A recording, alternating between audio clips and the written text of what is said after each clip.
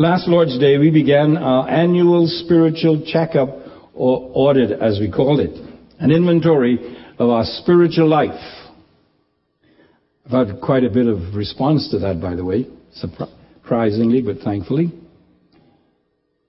We focused primarily on what we may be described, or we described symbolically as profitable spiritual inventory items. In other words, items in our spiritual character inventory that causes us to be placed on the plus side of the ledger rather than the minus side. These items, of course, included such items as love, joy, peace, long-suffering, and so on. It's what the Bible calls the fruit of the Spirit. These are spiritual virtues or traits that growing believers are to continually manifest in their lives. In fact, the Scriptures go so far as to say that these virtues are evidence of the fact that we do really have a genuine relationship with Jesus Christ in the first place. And that's why the inventory, the checkup, the audit spiritually is so vital for us. Paul and Peter exhorts us to examine ourselves to see whether or not we be in the faith. And being the end of the year, it fits in with the idea of taking inventory. Now we also, of course, looked at a list of the spiritual virtues Peter outlines for us in 2 Peter chapter 1, verses 1 through 15. And Peter warns us that these virtues must be added to our faith on an ongoing basis. And he says if we are not adding these virtues to our faith, then we are myopic. We are close-sighted, near-sighted. And he says we have forgotten the fact that we have been regenerated. Those are powerful words. If these virtues, Peter says, are not being constantly added to our profession of faith in Christ, then he said, you better check up to see if you are in Christ in the first place. Many of us face a spiritual checkup the way we face an audit of our accounts. We're afraid. Because we have to give an account for every penny, every expense, every purchase, every piece of income, and all of that. And sometimes we are a little afraid. We are even more afraid to go to the Scriptures and to do a spiritual audit. Because you see, it's just not the thing to be done. I said 15 years ago, 20 years ago, I walked down the aisles, I accepted Christ. Done deal. I have no need to examine to see if that was genuine. False, not according to the Word of God. That was clearly established in our message last time. But these spiritual items that Paul and Peter describes as virtues we need are marks of a person who truly has the life of Christ within them. And so when Paul and Peter exhort us to examine ourselves to see whether or not we be in the faith, they're actually saying, check to see if you are exhibiting these virtues on a consistent basis. If you're not, then perhaps you are not in the faith at all. In other words, to use our example again, your spiritual stock shelves must have these items on them at all times. They put you on the plus side of your spiritual life ledger. It provides the outward evidence that you are indeed a child of the living God. That was last week. Now today, I want to now look at what I call the unprofitable inventory items. These are items we need to get rid of, and in fact never stock in the first place on our spiritual shelves. We're going to take a look at them because, again, Paul is very precise and detailed in describing these pieces of spiritual inventory that takes away from our profit line. In fact, they might even tell us we are not in the right store in the first place. False advertising. I am a Christian, but you come and look side at my character, nothing to show that you are. You could be sued for false advertising. Here's what Paul says.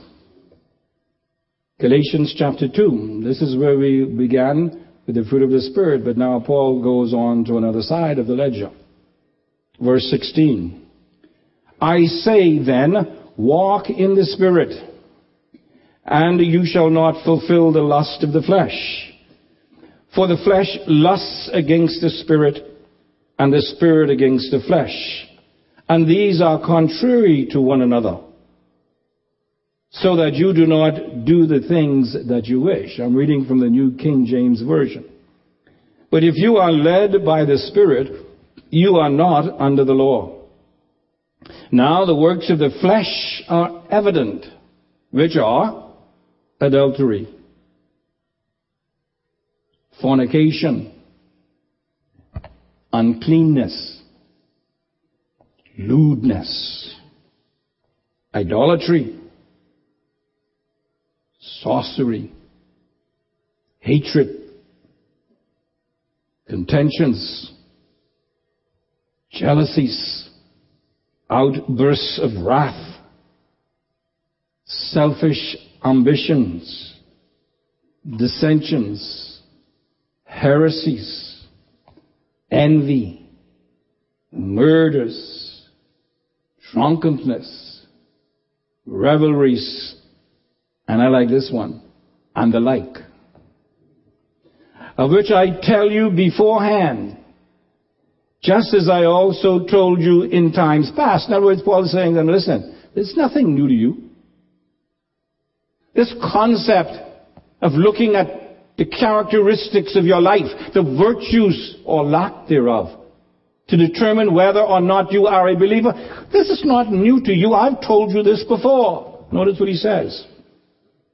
That those who practice such things will not inherit the kingdom of God. That's the word of God. That's the New King James Version. Let's read it from the Good News translation. What I say is this. Let the Spirit direct your lives, and you will not satisfy the desires of the human nature. By the way, I disagree with that definition of what the flesh is. But anyway, verse 17. For what our human nature wants is opposed to what the Spirit wants. And what the Spirit wants is opposed to what our human nature wants.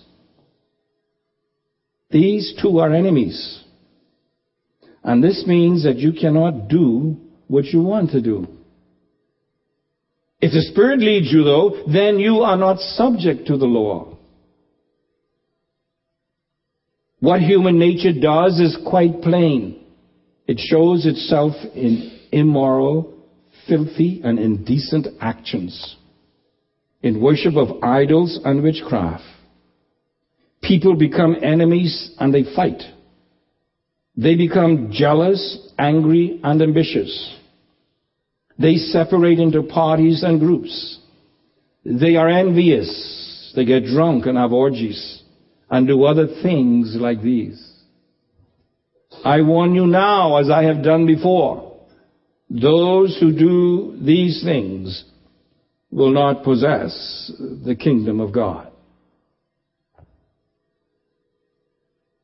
Finally, let's read it from the New International Reader's Version. So I say, live by the Holy Spirit's power. Then you will not do what your sinful nature wants you to do. The sinful nature does not want what the Spirit delights in. And the Spirit does not want what the sinful nature delights in. The two are at war with each other. That's what makes you do what you don't want to do. But if you are led by the Spirit, you are not under the authority of the law. The implication is that's why you're following the lust of the flesh. Verse 19. What the sinful nature does is clear. It enjoys sexual sins, impure acts, and wild living. It worships statues of gods. It also worships evil powers. It is full of hatred and fighting. It is full of jealousy and fits of anger. It is interested only in getting ahead. It stirs up trouble. It separates people into their own little groups. It wants what others have. It gets drunk and takes part in wild parties. It does many things of that kind. Now, here is the reason why we need to do this spiritual audit at this time. I warn you, now, as I did before, people who live like this will not receive God's kingdom. Can you be any more absolute? There's no gray area here. Oh, but he's so nice. If these things are an ongoing daily habit, no matter what you say, according to this, you have no part of the kingdom of God. And so these texts are clear and precise.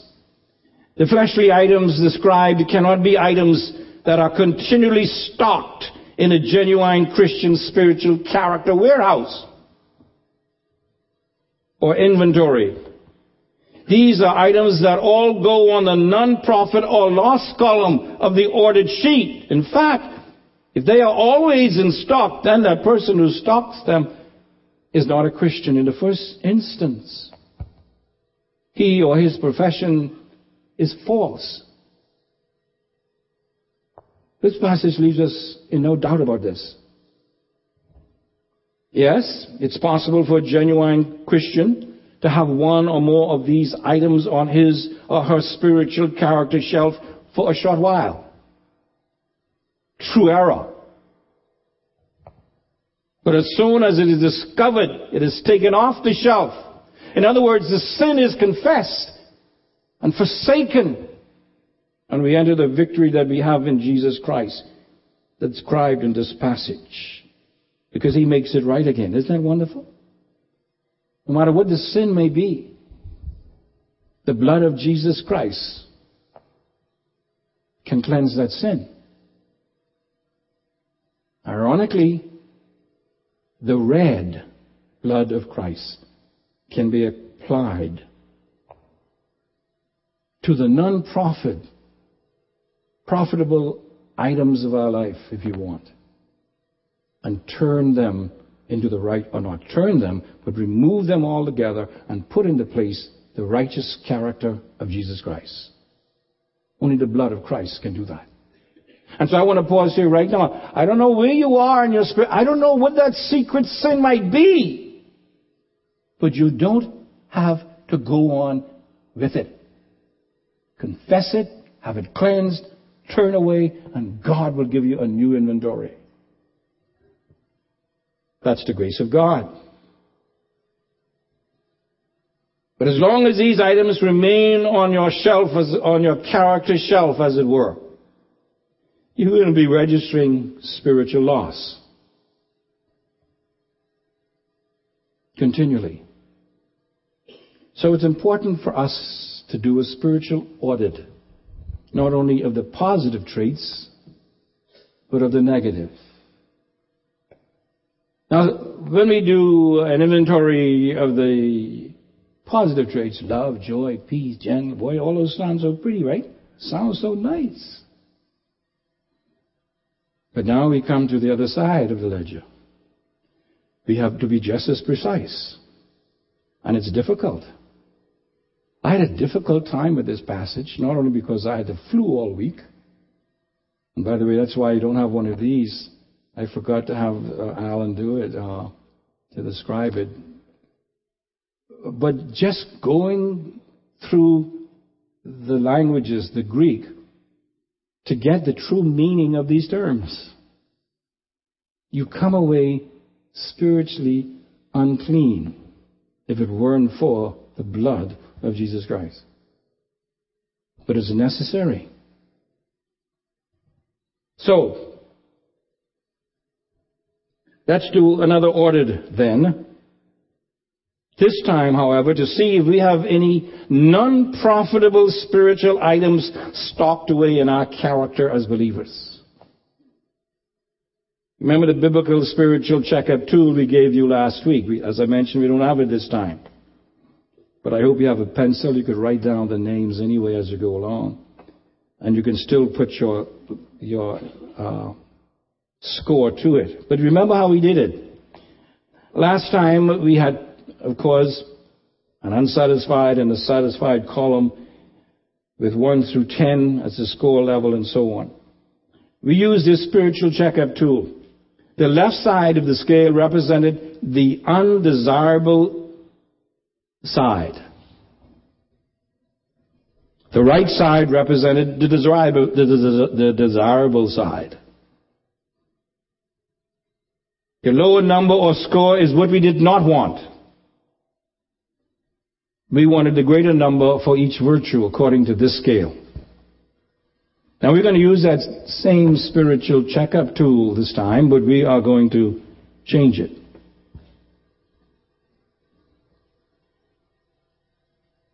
The measuring and accounting are going to be done a little different. It's going to be reversed. This time, the lower end of the tool or scale is the more desirable number to have.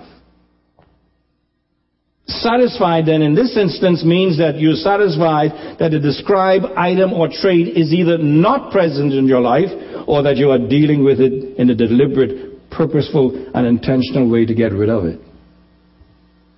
You're just not leaving it on the shelf, in other words. And so, the lower the number, the less is that character trait seen in your life. The higher the number, the more the trait is seen in your life. Is that clear? So you don't want a high number here. You want a lower number.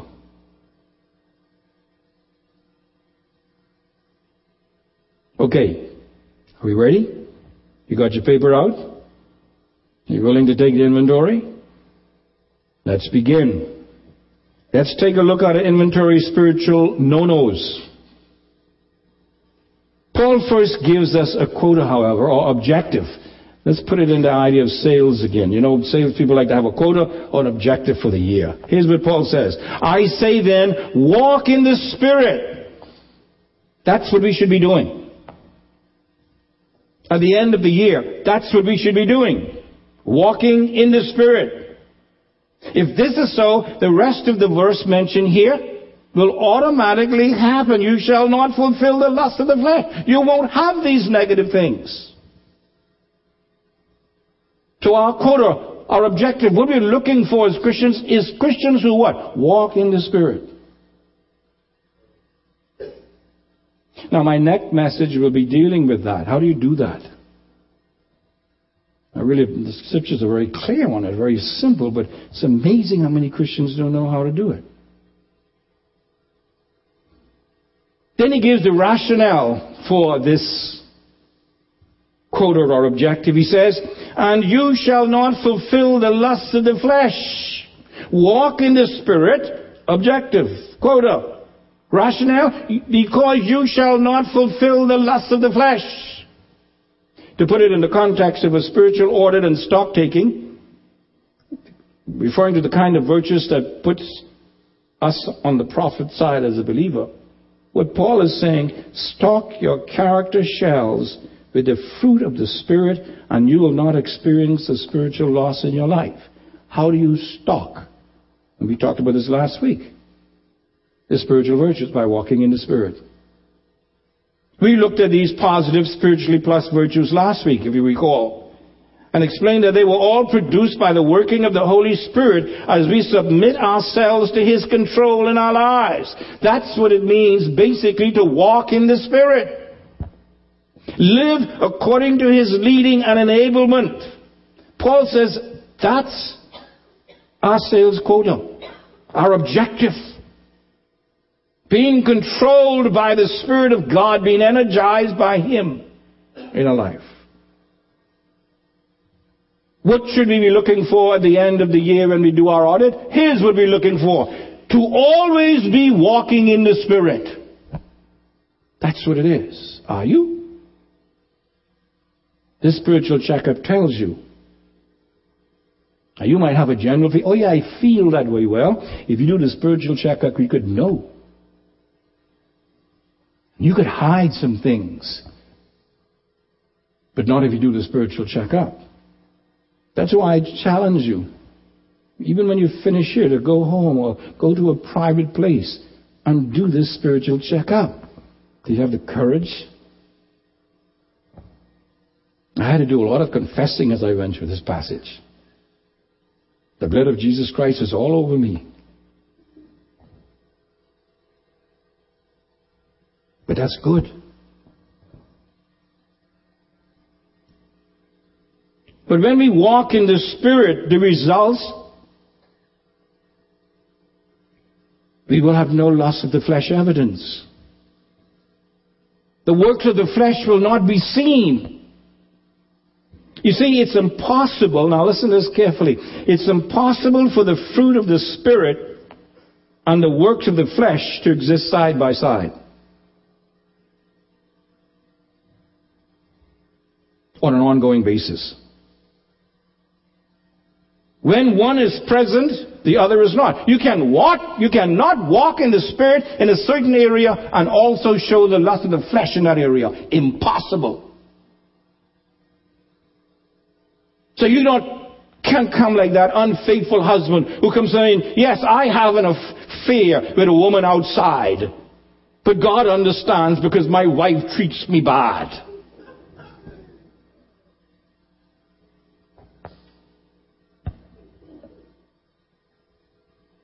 When one of these traits are in stock, you cannot have the other there as well. It's simple and clear-cut as that.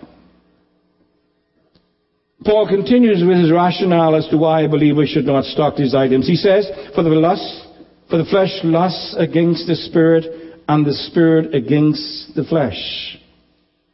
And these are contrary to one another, so that you do not do the things that you want, that you wish. Now there's a good lust here and there's a bad lust here. There's an evil lust and there's a righteous lust. There's a lust of the flesh, that's evil. There's a lust of the Spirit, that's righteous. Simply put again, using our audit and inventory motive. The salesman for the works of the flesh and the fruit of the Spirit neutralize the effectiveness of the believer because they're fighting with one another.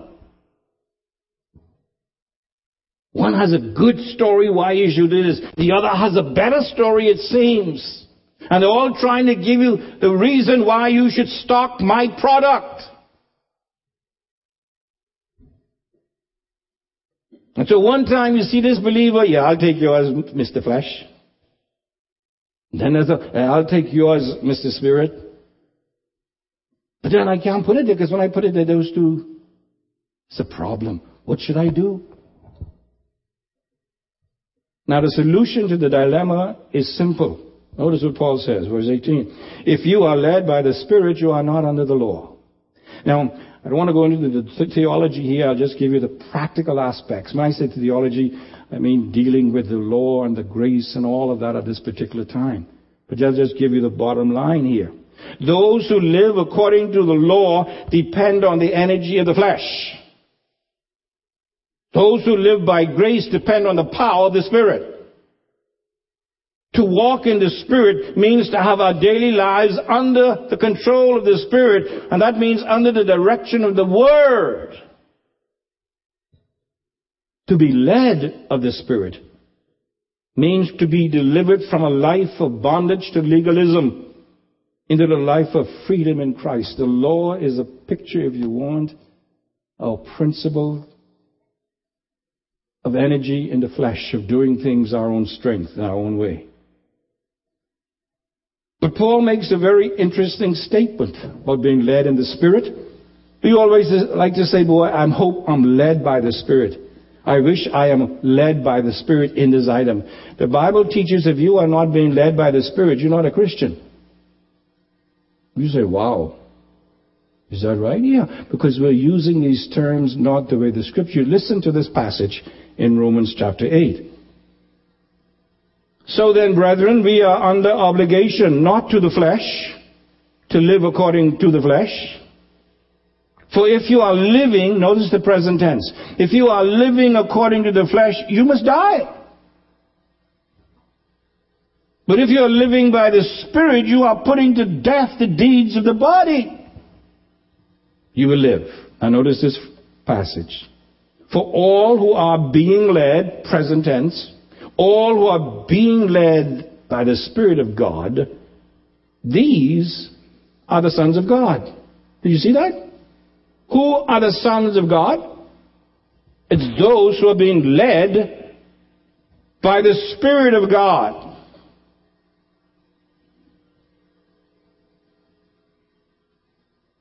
You cannot be a Christian and not be being led by the Spirit. Being led by the Spirit is a mark of the born-again Christian. You say, well, how is that possible? I sin. Well, the Spirit will say to you, confess that sin and turn away from it. If you refuse those promptings, you better examine yourself to see whether or not you are in the faith. Because if you're walking in the Spirit and you are confronted with sin, then you will turn away from it.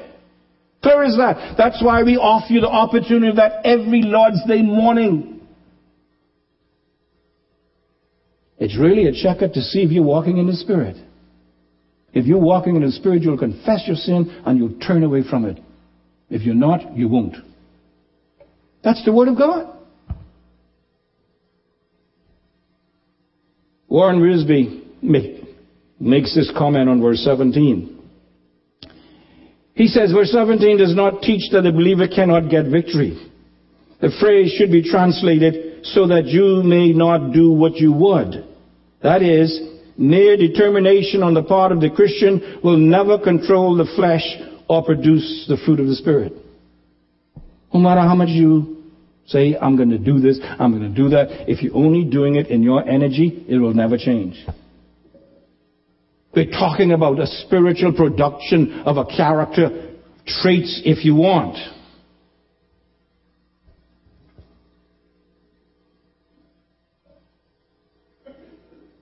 Spiritual fruit is the result of a living union with the Spirit of God. Listen carefully to this. A machine may produce works, but a machine can never produce fruit. You can have a church, you can have a Christian testimony if you want, working perfectly with machinery that you yourself provide. And you can have all kinds of results, but never fruit. It works. Fruit comes from a living relationship with the Spirit of God.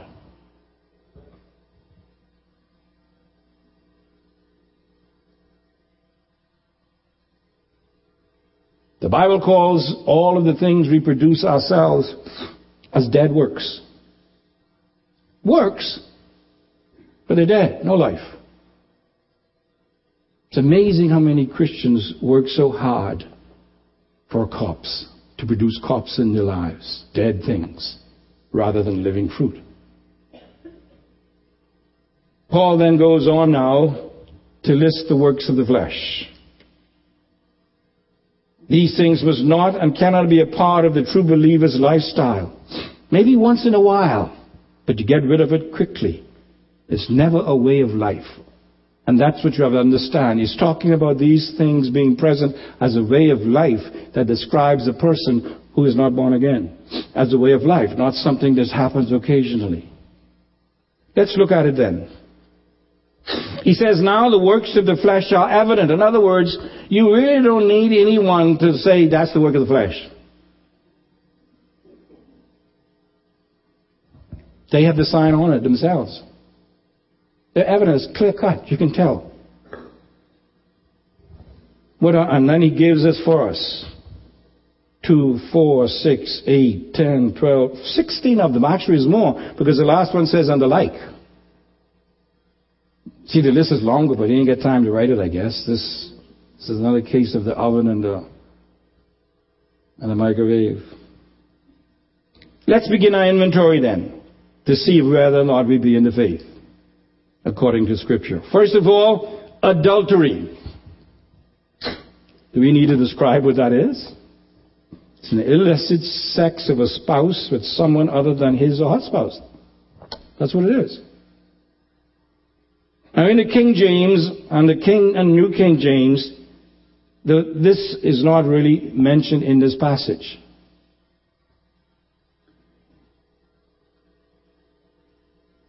Another one just says immorality. But the King James and New divides it into the two sins, adultery and fornication, and we can see the reason why in a moment. You see, not all versions translate the Greek word porneia. That's a Greek word that is mentioned in this passage. In fact, in some manuscripts, this word is not even used. That's why some leave it out.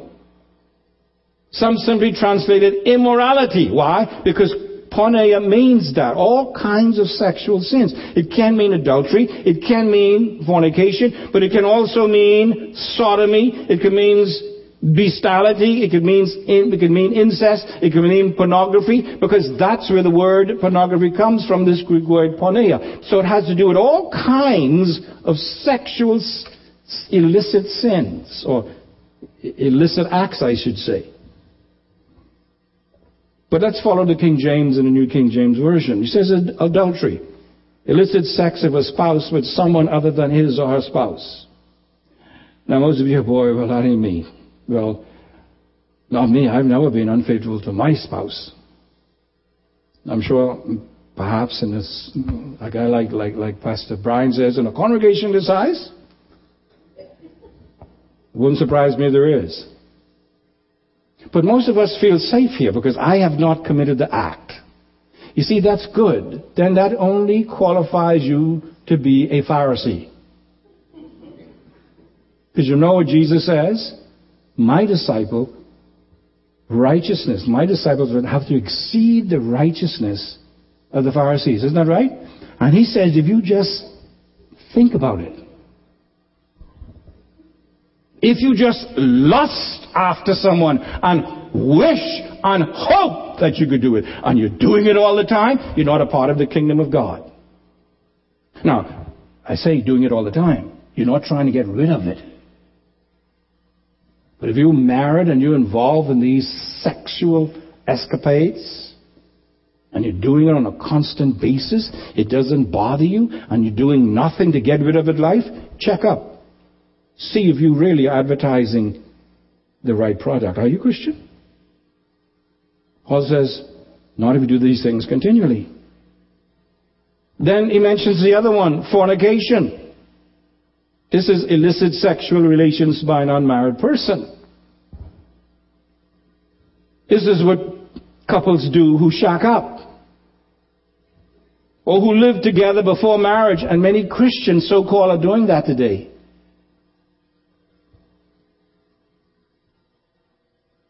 And they engage in these sexual acts. But we're just trying to see if it's going to work out, if we're going to be comfortable when we get married. I'm sure God is pleased with that. No, he isn't. You're slapping God in his face. Then you take that kind of position.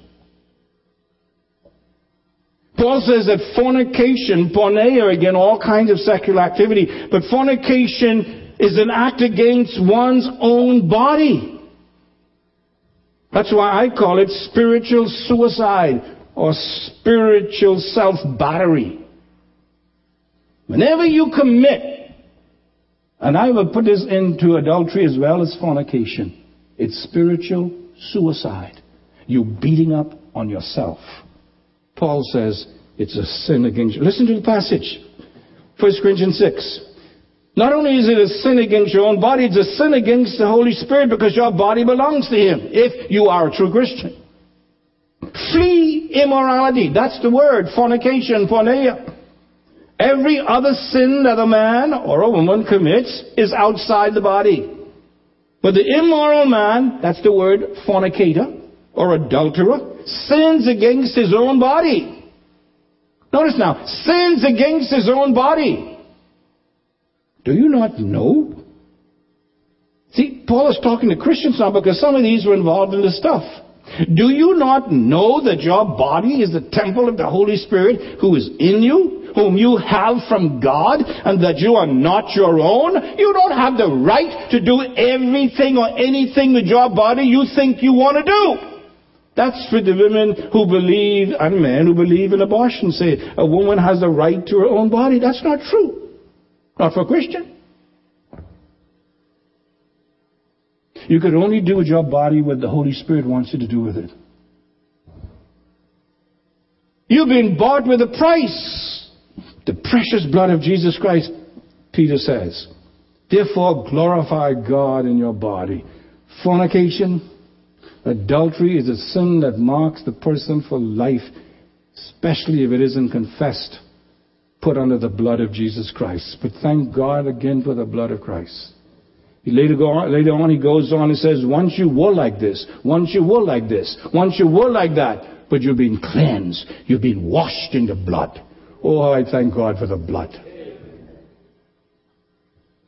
But he goes on. He talks about uncleanness. Now, this is a broad term in the Greek, and it refers to moral impurity in thought, word, and deed. It has to do with the entire person and how he regards life. This, as I say, is a broad term. Uncleanness is another word that's used for it, and it means just that. It's dirty. It's a filthiness of heart and mind that makes the person spiritually defiled and therefore unfit to worship or otherwise comes into the presence of God. There are certain things in our lives that we do or we think about, our attitude that we take, that right away disbars us from getting into the presence of God. We cannot worship. That's another reason why we give you this opportunity before we start our worship, as it were, to confess your sins. Because if they're not confessed, you are barred from the presence of God. You're unclean, unfit. Remember how sacrifices had to be examined, whether they were lame or anything? If so, they had to be put aside. That's true with us. This uncleanness talks about these filthy things that we allow in our lives. Unclean thoughts, impure thoughts. God says it separates you from my presence. I cannot receive your worship, your prayers, or your intercession.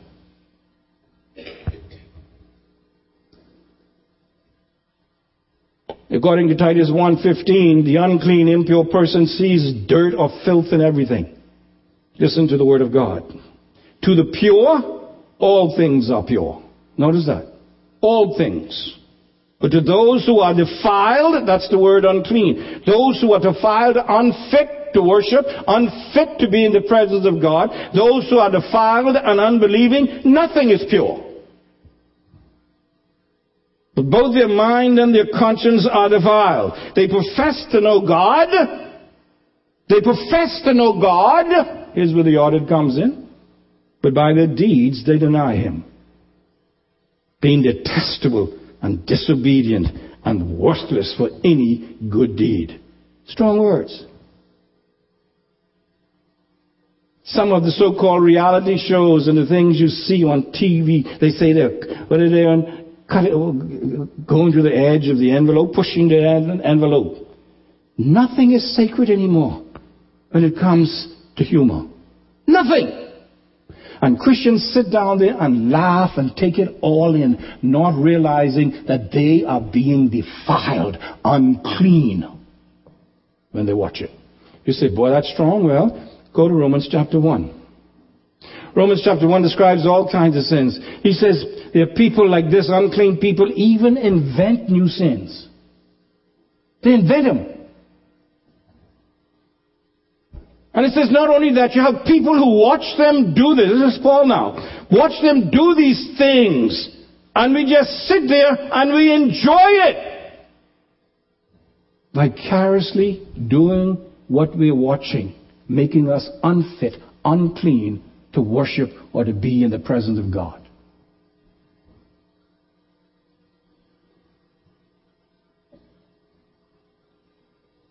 You think Paul is finished? Look at the next word. Lewdness. King James, in other version, has lasciviousness or debauchery, sensuality. All of these are translation of this word. Wantonness.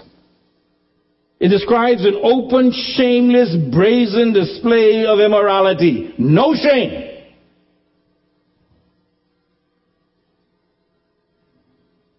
Listen to Paul's warning, 2 Corinthians, about this. I am afraid, and he's talking to Christians. It's in this passage where these people were accusing him of all kinds of things, even saying that Paul wasn't a Christian. Notice what he says. I am afraid that when I come again, my God may humiliate me before you. Now notice. And I may mourn over many of those who have sinned in the past and not repented of their impurity, immorality, and sensuality which they have practiced in the church. Yeah, you're in the church, but maybe you have not really born again. You have not really repented at all. And now you're accusing me of what's wrong with you. Don't we like to do that?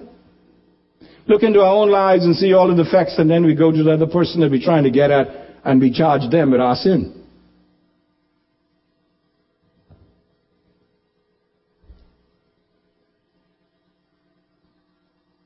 It speaks of a wanton appetite that knows no shame. This is the kind of behavior, I say, that flaunts itself. It's done without regard for self-respect or the rights and feelings of others. Most of what you see on TV fits into this. Well, they say, well, if you don't watch it, what? Change the channel. That's the excuse they have. They don't care about nobody.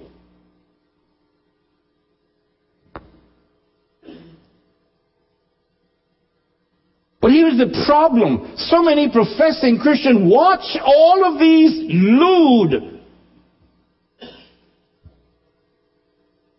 things on TV. And they enjoy it.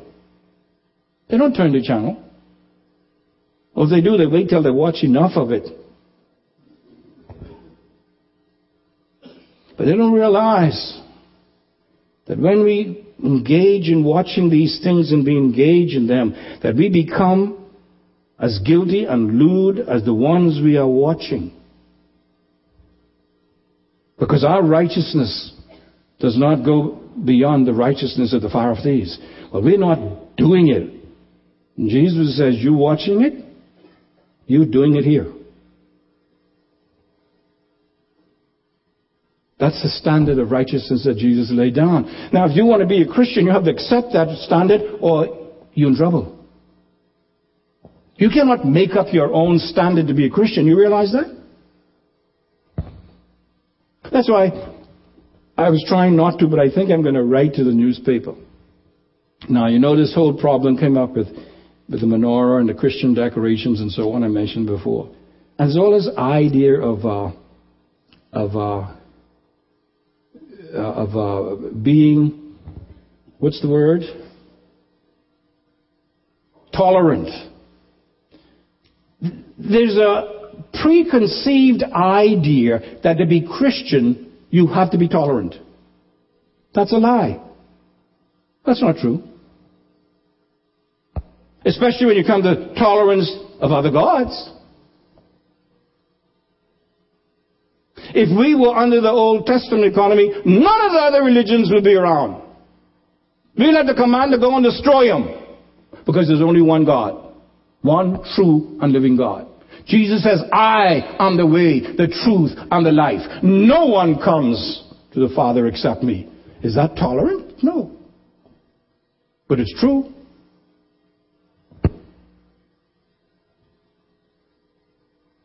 These are the standards that he's laid down. But let's go to another one. It's difficult to take an inventory, isn't it? Now, if we had our favorites, I ain't going to do this no more. I don't want to look at these items. It just means that you could end up having a spiritual loss in your life. For example, idolatry. Idolatry is simply putting things or even people or a good cause ahead of God. It's anything we substitute for God as the primary object of our worship or time, our devotion and our faith. Anything we place as a substitute. Now, the first things we looked at just now were the manifestation of the lust of the flesh, uncleanness, fornication, and adultery. They were all sexual in nature. But now, beginning here, Paul describes what he might call superstitious or religious sins. He begins with idolatry. Now, idolatry does not simply refer to the worship of idols made with human hands out of trees or wood or machines or metal or anything else for that matter. That's one form of idolatry, but that's not the only form. Idolatry is simply putting things or even people or even a good cause ahead of God. It's anything we substitute for God as the primary object of our devotion, our worship, our faith. Someone has said, we are to worship God, love people, and use things. But too often, we use people, love self, worship things, and leave God out of the picture altogether. Or if we bring in Him, we try to use Him as well. He's the errand boy. I want this, go get it. See? Jesus, though, tells us that whatever or whoever we worship, we serve. He says that in Matthew 4:10. Whoever we worship, that's who we serve. That's what we serve. Now let's get practical. The Christian who devotes more of himself to his car, his house, or his boat than he does to worshiping or serving God is committing idolatry.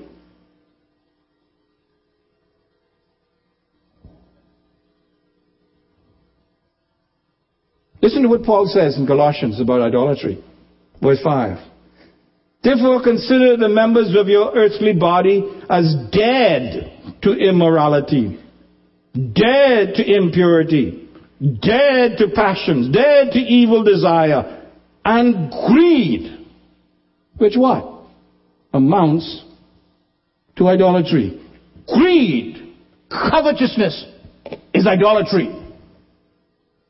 That's why, for instance, see, it's applying these things that gives us problem. Oh, we like the doctrine and the teaching and the talking about it, but let's look at the practical aspect. Remember, it's not just hearing the word, it's doing it that gets the blessing. Isn't that right? You see, this is why, for instance, we have to be very careful of what we leave unattended in our worship or in our ministry when it comes to our vacations, for instance. Paul tells us that covetousness nor greed is idolatry.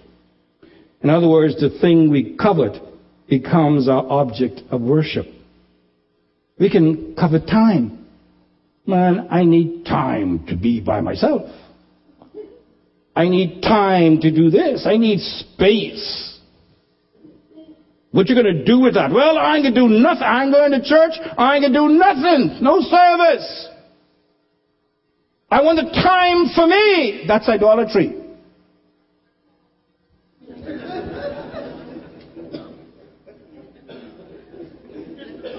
Listen carefully. We can covet time, relaxation, so much to the extent that we leave the worship and service of God out altogether. Paul says that's idolatry. I'm sorry, folks, that's what the text says. Examine yourself to see whether or not you be in the faith. But Paul mentioned something else. Sorcery. Oh, well, he said, boy, glad this one ain't got nothing to do with me. Well, the Greek word again, it really means the use of drugs in witchcraft, a practice that involves tampering with or worshipping of evil or demonic powers. That's where the original word comes from. Sorcery, witchcraft. Today we call witchcraft what? Wicca. And some churches actually have people come in to talk about Wicca. It's amazing. Now this word, witchcraft or sorcery, comes from a Greek word that we get pharmacy from for us today. The use of drugs, but is normally mentioned in a positive way. It means the dispensing of drugs for medical purpose. That's the positive side. But in this context, it's the use of dispensing of drugs or to poison or to adversely affect people. The use of drugs in witchcraft that involves tampering and worshipping of evil and demonic powers. Magic and casting of spells. Obeah, voodoo. All that's included here. Those who practice such things are listed along with the fornicators and idolaters in Revelation that says, have no part of the kingdom of God. That is the continued practice. As I said, it also teaches that you can be washed. Always remember that. But these things are forbidden in the Bible, in the Word of God. Now we could go on and talk about these Ouija boards. Even to some extent, the way some Christians use horoscopes. They actually plan their life according to the horoscope. Who are you? You ever hear that? That's the big thing. Who are you? They don't mean what's your name. Okay, what are they looking for? What's your sign?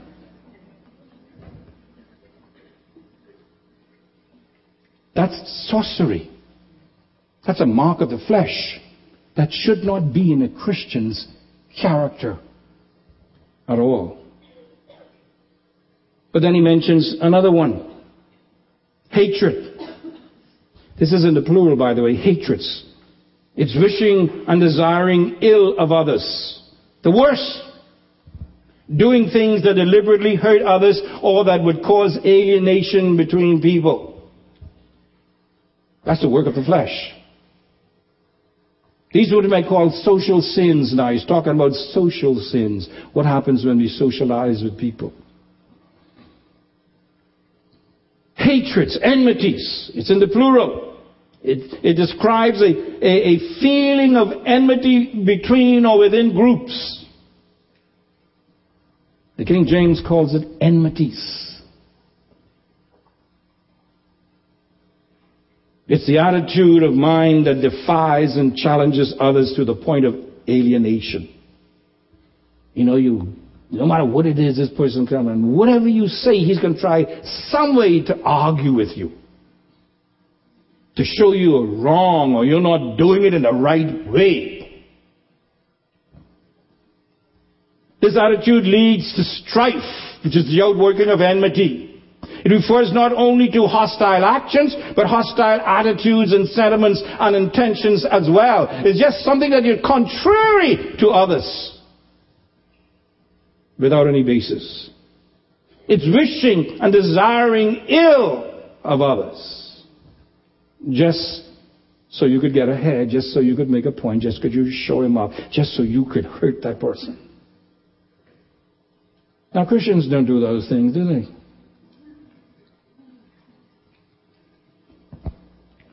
Examine yourself. How do you relate to those people around you in your ministry?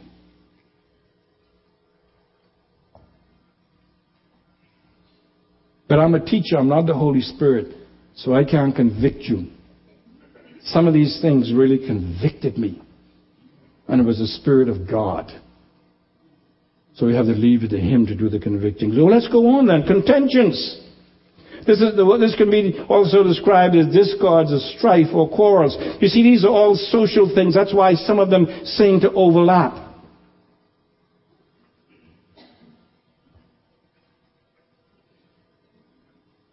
Contentions, discords, and strife are the natural result of hatreds or enemies. That's what happens.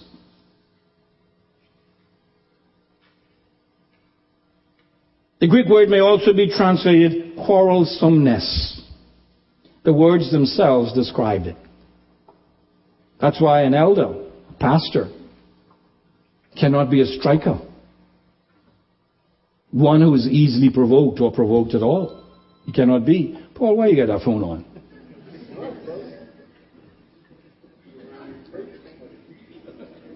Ushers, remind to keep Paul outside next time. Quarrelsomeness. A person always is disagreeable. He just wants to fight with you.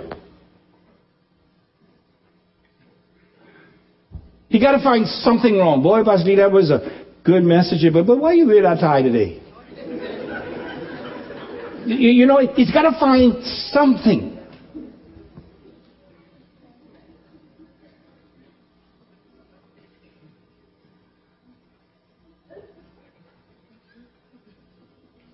Now here's a disturbing thing. This word is used 6 times in the New Testament, and 4 times it's used in reference to Christians' relationship with one another. You know something? For instance, listen to what he says in 1 Corinthians 1:11.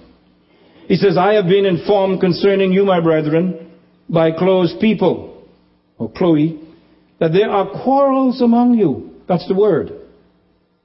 Quarrels among you. He's writing to Christians. Now I mean this, that each one of you is saying, I am of Paul, I am of Apollos, I am of Cephas, and I am of Christ. You know why some people are not here today? It's because I'm preaching. If I was preaching, they'd be here. That's what he's talking about.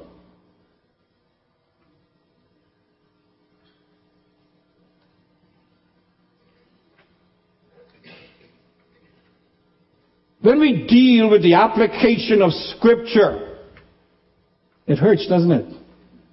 But that's what Scripture is for, to be applied.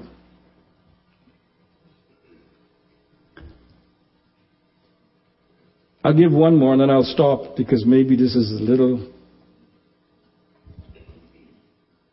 pressuring. Or like Dr. Howard Hendricks used to say, I better move on here because it's too convicting. Jealousies. Jealousies. Notice the plural again. It means a zeal for self. A selfish jealousy. The King James Version calls this emulations. The Greek word is zelos. It simply means zeal. It could be good or bad. It could be sinful, or it could be righteous.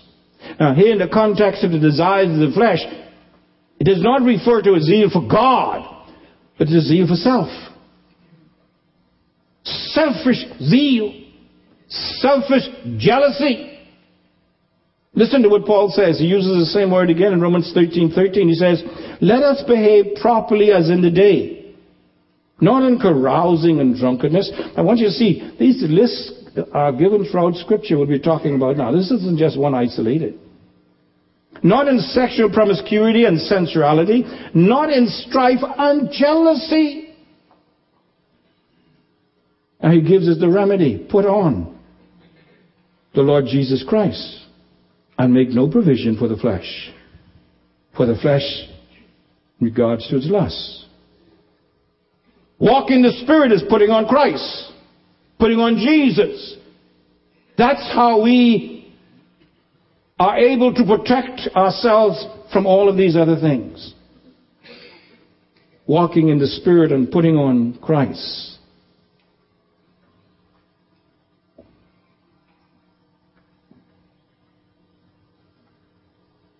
One more. Outbursts of anger. Or outbursts of wrath. I had described as uncontrollable anger, but really that doesn't go far enough when you use the Greek word here. It means fits of rage. But you see, it doesn't just describe an attitude. It describes the result of that rage. It's when you destroy people, hurt things because of this fit of rage, this anger. God, I was going to say, cured me of that, but I'm not sure I'm completely cured yet. Because there's one thing that I had before I became a Christian was an uncontrollable anger. I used to throw things at people. I remember one time I got so mad I was riding my bicycle. Back then we had no cars. I was riding my bicycle on the fort. I took up my good bicycle and threw it over the fort.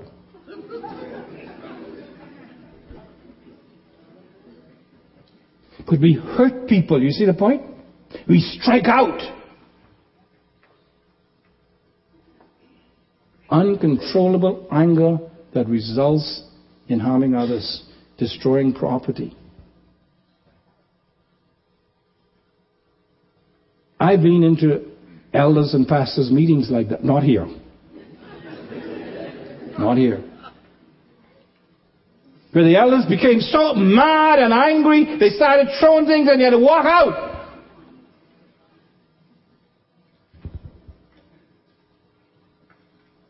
Does that happen here? Or in your experience, in your committee meeting, in your deacons meeting, in your pastors meeting? One story, then I close. I invite you to come out tonight. We're going to finish it this evening. But we're going to have a time. And this is a challenge to you all, to me. We want you to share how God is working in your life at the beginning of a new year, and you have done your audit. Is God saying anything to you?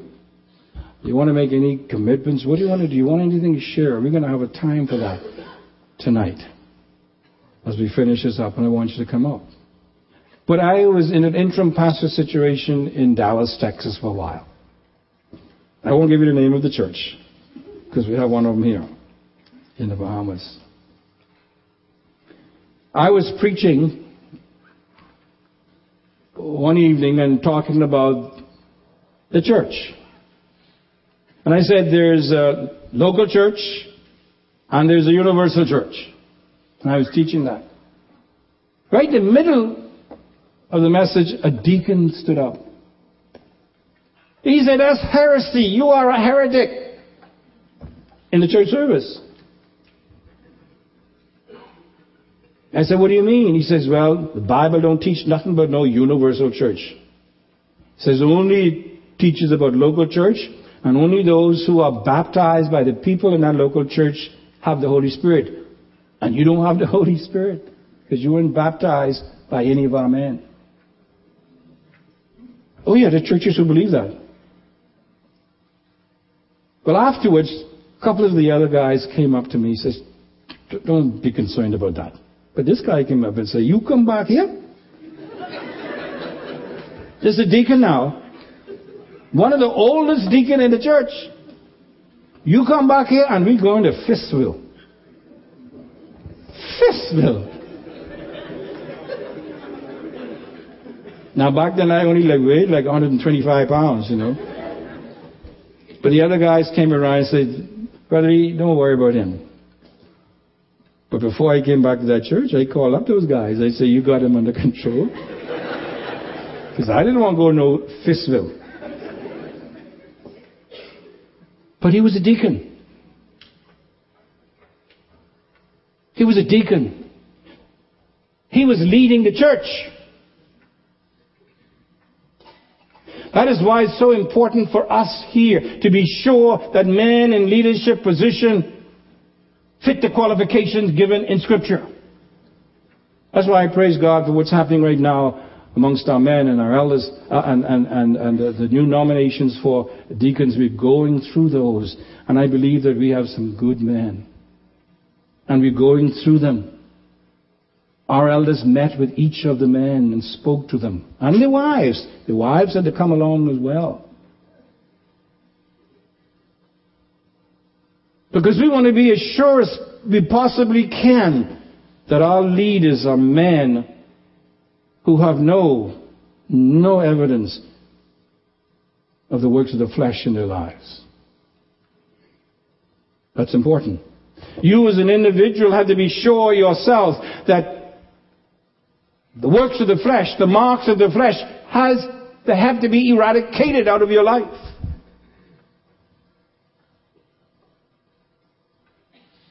Yes, you may have them, but if you leave them alone and do nothing about it, that does not indicate that you are a Spirit-filled Christian. It indicates that you better check up yourself to see whether or not you be in the faith. But if you are submissive to the Spirit of God, He can cleanse you. He can redeem you. That can be taken away completely, and you can have a new ledger to begin a new year. That's because of the blood of Jesus Christ. Amen? Bow with me in the word of prayer. Take a few moments for quiet reflection if God has spoken to you in any way. Or perhaps you need to make a commitment as practically as you're going to come out this evening to finish this. Or perhaps you have something to share how God is working in your life, how He's cleansed you, how He's turned you around, whatever it may be.